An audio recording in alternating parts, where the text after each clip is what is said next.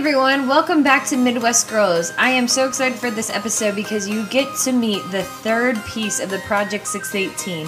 Her genuine heart is such an inspiration, and the way she follows Jesus is even more than inspiring.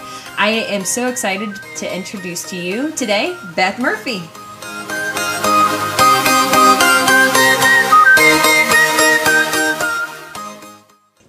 Okay, we're recording. Oh.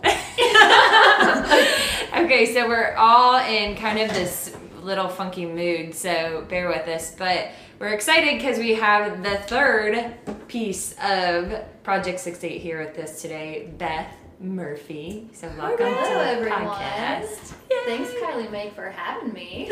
Of course. Yeah, we're so excited to have you. I am definitely excited to be here with you as well. Gonna be honest, a little bit nervous. I really don't like the sound of my own voice, so hearing this back, it's gonna be weird, but I'm excited to share with you guys. You have a good voice, Beth. Yeah, I think it's normal.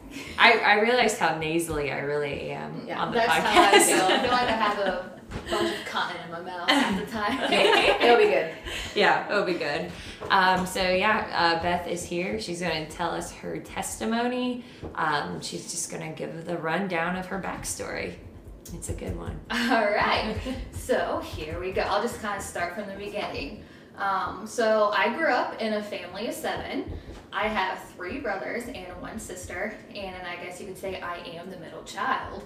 My parents grew up majority of their lives being Catholic.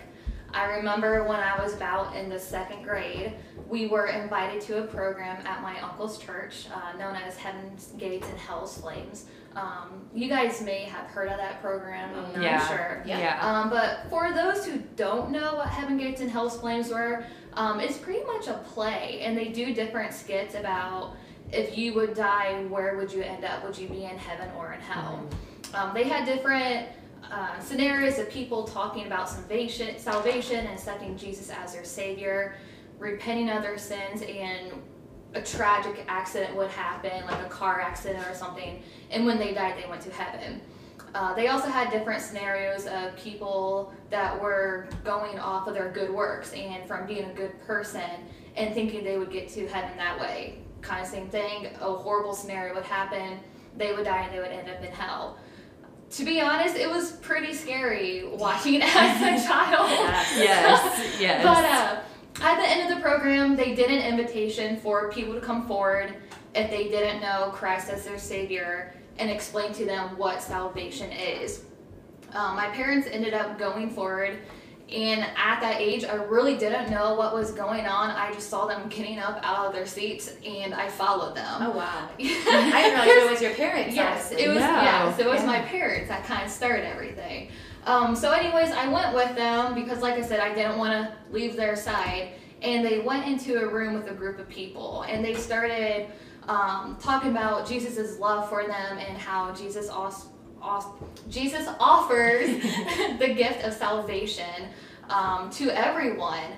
And if we repent of our sins and accept Him as Lord, that we can spend eternity with Him. They prayed over them, they prayed with them, and at that time, I was just scared of that devil that was on the stage. It was scary. I think that's normal. We talked about that in yours too. It was scary. And so I'm like, okay, I'll say this prayer and I'll be good and I'll go to heaven.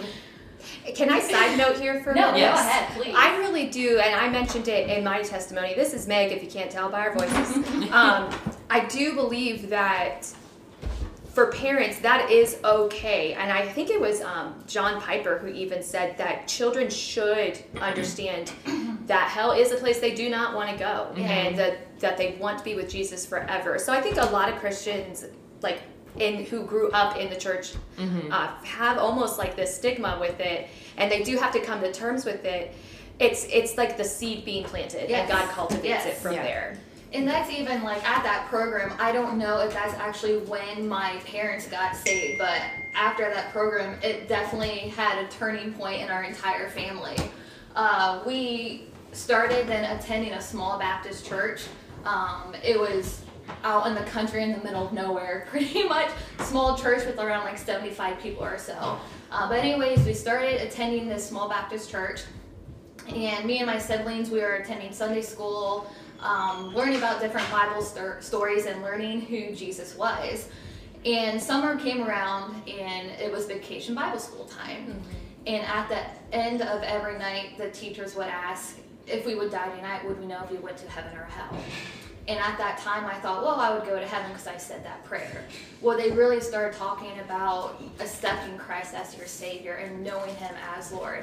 And it just kind of hit me. I'm like, I don't know who Jesus is or what He has fully done for me. Mm-hmm. So I raised my hand. And my teacher took me into a room and started talking about Jesus' love and how He died and rose again and how He offers us the gift of salvation. And I accepted Christ into my life that night. So several years later, I did end up getting baptized and I did join the church. So that is, I guess you could say, is your testimony part of how you came to Christ. But as far as testimonies goes, I feel like it's beyond that. It's also what God has done in my life. Exactly. Yeah. This is Kylie, like Meg saying. I feel like that's good. That's good to know because I don't think they know our voices yet. But when you said that, so something that I thought included how to be a testimony is some tragic story. And so it's kind of funny because I've been doing like reflecting on my own life and my own testimony lately. Mm-hmm. And I remember it was when I worked at the church still, and I remember walking the halls and I just remember thinking, what could I even say if somebody asked mm-hmm. me what my testimony was? I grew up in a church, and it was just kind of like, I remember praying, God, give me a testimony. Yeah. And that's something like, don't pray for that unless you're ready, because it's almost like praying for patience. I do think that we do that Christians do think, you're right, that it has to be some major trial. Mm-hmm. But this is, your testimony is like your God's, what am I trying to say? Your God thread in your life. Mm-hmm. It's always going. It's not over yet. So this is just... It's a continuation. Exactly. Yeah. This is Beth's story up to this point. And mm-hmm. in 20 years, it's going to be different. Yeah. This is... Your testimony is giving God the glory for what He's doing in your life. Yeah. It's a lifelong thing. Yes. So, no, sorry. Well, we probably will cut you off a little more. Look, I like the discussion. Yes. So, anyways, kind of fast forwarding, we did attend a Catholic high school. We went to Delphus St. John's. It was either with the schooling, it was either Delphus Jefferson or Delphus St. John's. My parents wanted to stick with the private school. Silly question. Did you wear a uniform? We did. Yes. Did you have knee highs? Okay, so yes, the knee highs, stockings, okay, so shirts and vests. I think that would have been easier. Yeah, I do too, thinking about it now. So St. John's was in the same conference as Parkway, which is where I went to high school. And so I remember looking at the pictures in the hallways, like when we were over there for games and stuff, and like everybody would have their uniform on, and I remember thinking, I kind of like that. I kind of like the simplicity of it. You would think so, but after a while, you want to change. Yeah, we had things called jean days that we could have like on Friday. Did you pay $1 like the teachers? Sometimes, yeah, we had to pay $1 or like bring a canned good in, or if it was like a spirit week kind of thing, we could wear jeans, and I was all about that, wearing jeans to school. Yeah. Jeans and boots were my attire for school. I was a big cowgirl. I wish it was that way for me. Ours is uniforms. I don't know, I just wore clothes. It was like the thing to wear cowboy boots at our school. It's Hicktown, smaller Hicktown than they were. Not in Wadsworth, Grizzlies represent. That's a good joke. Oh, okay. Well, anyways. I'm sorry, y'all. Sorry. This is our lives. Yes. We love it. Okay. Yes. So anyways, in high school, I don't want to say it was really tough, but it did kind of have its ups and downs. Just having different beliefs. I didn't really think too much of it as far as like being really hard. I actually took it as an opportunity to witness to others and explain to them why or what I believe and why I believe it. So at this point, you were going to a Protestant church. Yeah, and then it was a small Baptist church in a Catholic school. Yeah. So. Okay. So pretty much, like I said, through high school, it was simple. It's just kind of more like going to religion classes, hearing what they believe, and then I would, like I said, kind of be a witness to others. And I'm not going to go all into that. Yeah. But I think the biggest thing with high school was then deciding as far as what I wanted to do for college. And I kept deciding, do I want to go away for college or just commute? And I honestly didn't even know what I wanted to do for a career. But I decided to commute and attend UNOH in Lima, and I went for a medical assisting. At the time in my life, I didn't really think much about it. I just thought, okay, I'm graduating high school, I'm going to college, I'm just going to live life. Yeah. Now looking back at it, I'm like, what was I thinking? So anyway, with UNOH, the school itself was fine, but it was all the different influences around me. I went from a private school to a community school where there's how many different ages of people around. So it was just a different influence around me, and I started falling away from God. I had the mindset of I wanted to have fun and experience the college life. And I started to be very disrespectful to my parents. I didn't want to do anything they said as far as like church-wise and everything. I only went to make them happy. I wanted to go out with my friends and do the college life, as I guess you could kind of say. It got to the point, I'm not going to go into full detail, but I am seriously surprised my parents didn't kick me out. I was causing fights within their marriage because I was just rebelling against them. It got to the point that they did not know what to do. I knew at that point, like, yeah, I'm a Christian and God saved me and He forgives me. So I would be like, oh, if I did something wrong, I can ask for forgiveness. He'll forgive me, and I was fine. But the real problem was I stopped listening to the Holy Spirit, and His voice just kept getting quieter and quieter to the point that I could no longer hear Him. And this went on for close to a year. I wasn't living for God, and I was just doing what I wanted to do with my life and being a part of the world. My life was a mess, and I started to blame God for it and asking, why me? If I'm your child, why are you doing this? And like I said, I still attended church with my parents, but I was mostly going to look good and to make them happy. And then one Sunday, I remember like it was yesterday, while we were in church, I remember we sang the hymn, Turn Your Eyes Upon Jesus. And no joke, it was like a bolt of lightning came down and hit me, and God smacking me across my face and going, wake up! Isn't it funny that we always, like, it's like right before we start to turn back, like repent and return, we always accuse God of, why are you doing this to me? Like, and He's thinking, like, and He's like, no, why are you doing this to me? Exactly, and that's what it was, just kind of like smacking me, almost. I would say like a parent would smack their kid, or just like, what are you doing? Why are you doing? And that was kind of it. It's like wake shaking up, you awake. stop shaking you awake. And if I could interject, where you said, I feel like your mindset was God will forgive me. That I believe that age is that age group is so guilty of that because you're getting that that first touch of freedom, that first feeling that you're like, oh God, I don't want to listen. This is justification. Almost. But anyway, so I do want to just read the verse and the chorus of the song Turn Your Eyes Upon Jesus, because to me it's very powerful. I got chills just when you said that. I'm not actually, I knew she got chills because she did her arm grab thing. We gotta do a video. Okay, sorry, Beth, go ahead. You're fine. Okay, so the verse and the chorus in the song, it says, "O soul, are you weary and troubled? No light in the darkness you see. There's light for a look at the Savior, and life more abundant and free. Turn your eyes upon Jesus, look full in His wonderful face. And the things of the earth will grow strangely dim in the light of his glory and grace. Amen. Yes.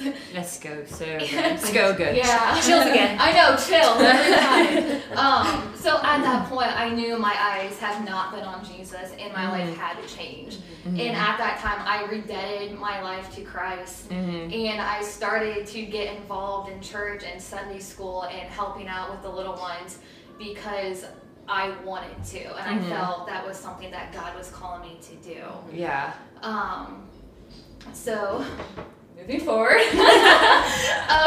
since then, God has definitely blessed me in many ways. For example, at that time, I was praying for a husband, and I kept praying to meet someone either in church or at college. And like I mentioned, the church I attended, it had probably around like 50, 75 people. And all the guys that were there at the church, I grew up with. Yeah. And so they were like brothers to me, and I never looked at them as a husband figure. They were friend zoned in. Friend yes. zoned in. And wow. Hey, don't you teach your kids? Yep, they're going to be educated.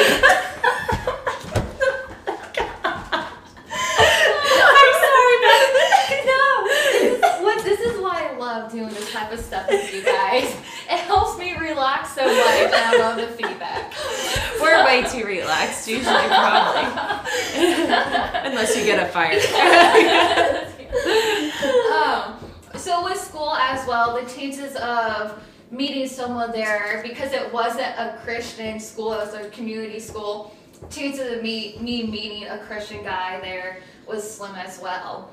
But lo and behold, one day, a cute blonde-haired, blue-eyed country boy came strolling in.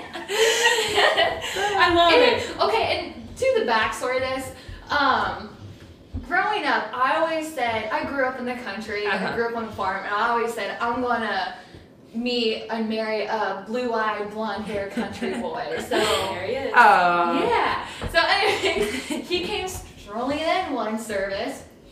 And during service, we would go around and greet one another, say good morning, and we would actually walk around the church. Oh, wow. And yeah, it was pretty intense. But anyways, we would go around, shake hands, and I was being polite, and I went up and shook his hand, and I just said, hi. Didn't really think of it much then, but then after the service, my dad comes up to me. He goes, hey, did you see that new guy over there? And trying not to be like, oh yeah, I did. I was like, yeah, I'm trying to play it cool. And he goes, do you think he's cute? And I'm thinking in my head, why is my dad? He really wants you gone. He's like ready to pawn you off. Why is he doing this? So I was like, I shrugged my shoulders and I said, yeah. And he goes, good, because I invited him over for lunch. And I'm like, what? So he ended up coming over for lunch, and my dad spoke to him pretty much the entire time. And turns out that, well, first off, his name is Jimmy. And he is a country boy, and he's actually from upstate New York. And he went to UNOH. So I'm like, all right, this is pretty cool. Yes. So we started dating, and a few months later, we started dating.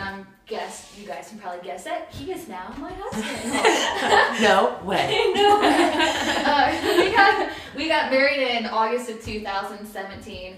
So I say it's not a coincidence. Hold on, 2017? Oh, 13 I was gonna say, wait. We've been married almost 7 years. Okay, I was like, wait a minute. I'm pretty sure, like, you're 2 years before that we got married. I stumble over my words. This is why I was nervous about this. I thought I had just learned like something really new about you. I'm like, wait a minute. I didn't realize we were married longer. I meant to say we've been married August of 2017, 2013, and almost married for 7 years. That's where the 7 is coming. Yeah, got it. But got it. It definitely was not a coincidence the way we met. God definitely had his hand in it. Yeah. He has blessed us in many ways. We bought a house with a beautiful property. It wasn't even listed online. It was actually for sale by owner. And everything just fell right into our lap. I was stressing out about a job because I was working in Lima at that time, and the house was in Van Wert.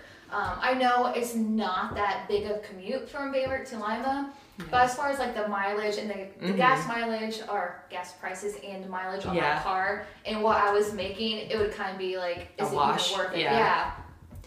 So anyways, I was struggling as far as what I should do for a job. And God provided for that as well. I actually received a phone call for a job offer that I didn't even apply for. Nice. And That's awesome. it is only 7 minutes away from our house. 7 must be my number. Yes. But anyways, I took the job and I have been there ever since. So we also then started to attend a different church as well because it was closer to her house. And I have met many amazing friends, aka Kylie and Meg. And there's many other ones. So that's how I met you guys, is through church. I met Meg on worship team, and kind of funny story is I don't like, as I said, putting myself out there. And we were talking to Meg and Jesse the one time we were introduced to them. And she was asking, like, do you like music or whatever? And Jimmy pipes up. He goes, yeah, she plays guitar and sings. And I was just like, no. I have a question for you. Did my face go, cha-ching? Her face was like, okay, this is pretty. And I was like, Jimmy, I have not played guitar in so long, and I don't know what I'm doing.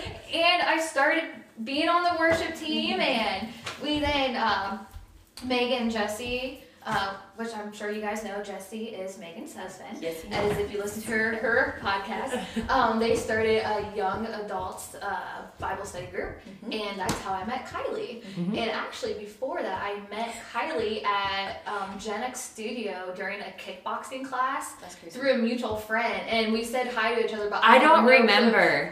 So did she remember us saying hi to each other? I don't know, but she remembers, like, because she told me that, you met Kylie at Gen X before. I'm like, I don't think so. So Beth and I have had really weird crossovers in our life. So I was thinking, like, when you and Jimmy got married in August of 2013, I just started at UNOH. So we missed paths in like, we went to the same college, but missed paths. And then we worked out for who knows how long at the same gym doing a kickboxing class. Oh my goodness. And one of your friends that you were in her wedding was my best friend and one of my best friends in junior high. And then was into, like, being one of your best friends in adult life. And so I'm like, what in the world? Like, I think God was, like, trying to get us to run into each other for, like, 10 years. That's how we met you guys. Yes. But anyways, me and Jimmy, we have been married close to now for 7 years. And I'm one of those people, I like to have a plan for life. I'm very structural, like things in order and everything. And when we got married, we, of course, talked about having a family. And we kept saying, we want to at least have 3 kids, and we want to be done having kids by the time we were 30. God had a different plan for us. And I hear all the time from people, why don't you have kids? And this is the one question I dread hearing coming out of someone's mouth. And a lot of time when I meet people, they ask, like, are you married? How long have you been married for? And when you hear, I've been married close to 7 years, first thing they ask, do you have any kids? Yeah. And no. And some people ask, well, why not? Honestly, I don't know why. We've been struggling with infertility for 5 years now. And I've cried out many times, God, why me? Why now? And it's not fair. And with going through this for 5 years now, I definitely learned a lot. I was in a depressed state for a while, and Jimmy was definitely my rock and just was by my side, prayed with me, and I couldn't have got through everything without him. But it taught me a lot, and with everything that happened and is happening, we keep saying, God has a plan for us. We don't know what it is, but we are looking forward to figuring out what that is one day. And I don't know if you guys read the bios on the website yet, but in my bio, I talk about my life verse, as I like to call it. and that is Isaiah 41:10. And it says, "Do not fear, for I am with you. Do not be dismayed, for I am your God. I will strengthen you and help you. I will hold you with my righteous hand." This verse I do hold very close to my heart. And when we first found that we were going to struggle having kids, I leaned on this verse so much. And it's a constant reminder of God saying, you know what? It will be okay because He is with us and He has a plan for us. He gives me strength to continue on day by day, and I'm putting my trust in Him to lead me on the path that He has set for me. And I don't know what's going to happen in the future, but whatever it is, I'm going to be okay with it. He has continued to bless us through our siblings. We have 4 adorable nephews and a beautiful niece, and we just can't get enough of them. And we treat them with the love that we would have for our own kids. So, I guess to wrap things up, sorry. It's okay. To wrap things up, as far as where I am at now, I decided to become a part of Project 6-8, as you guys can tell now. One night, actually, Kylie texted me, and it was around 10:30 at night, and I was lying in bed. I was very impatient. She was very impatient. I was just like, okay, I feel like I know I'm supposed to ask her, and I can't wait to be in person. So I'm like, I'm texting. I'm texting. Her. But I guess even back up before that, in our young adults group, we've been talking about we need to be doing something. We don't just need to be sitting Christians. We need to be seeking God and bringing the love of Jesus to others. And we kept saying this has to happen. And in my mind, I'm like, yes, this is what needs to happen. But I'm not going to be the one who starts it. Like somebody else starts. Beth, say your famous line. Say your famous line. What's your famous we just line? laugh at this point. Yeah. Of what? Oh, you tell me what to do and I'll do it? No, This this is what Beth does. I'm going to do my impression. Well,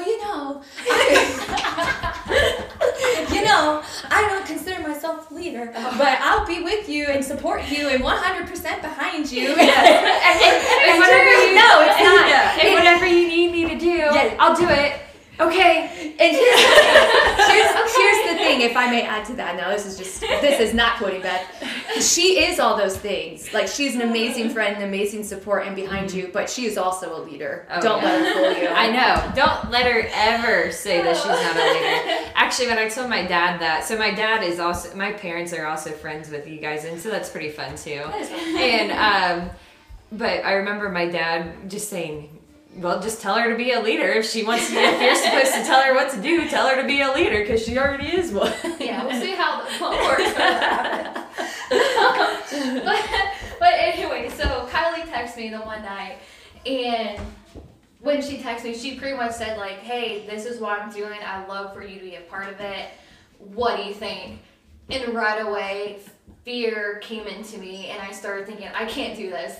I'm not capable of this. I don't know what I would be doing. And long and behold, God was saying, like, hello, Isaiah 41:10. Do not fear. I am with you. I am your God. That's right. And I immediately then felt excitement and responded with, yes, I am in. And with all this, the truth of it is that there's going to be a time in life where we need to step outside our comfort zone and start listening and putting our trust in God's plan and not our own. That's right. So here I am. Amen. Talking to you guys. That's right. Oh, so good. So good.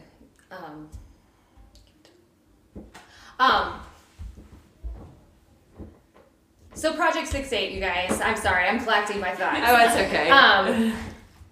Beth just said it really, really well. And Christians, it's time to rise up, honestly. And this is just a group of 3 women here that are done with just, here I go, being pew sitters. We're going to be really bold for Jesus, unashamedly bold. And we're hoping that it's a ripple effect.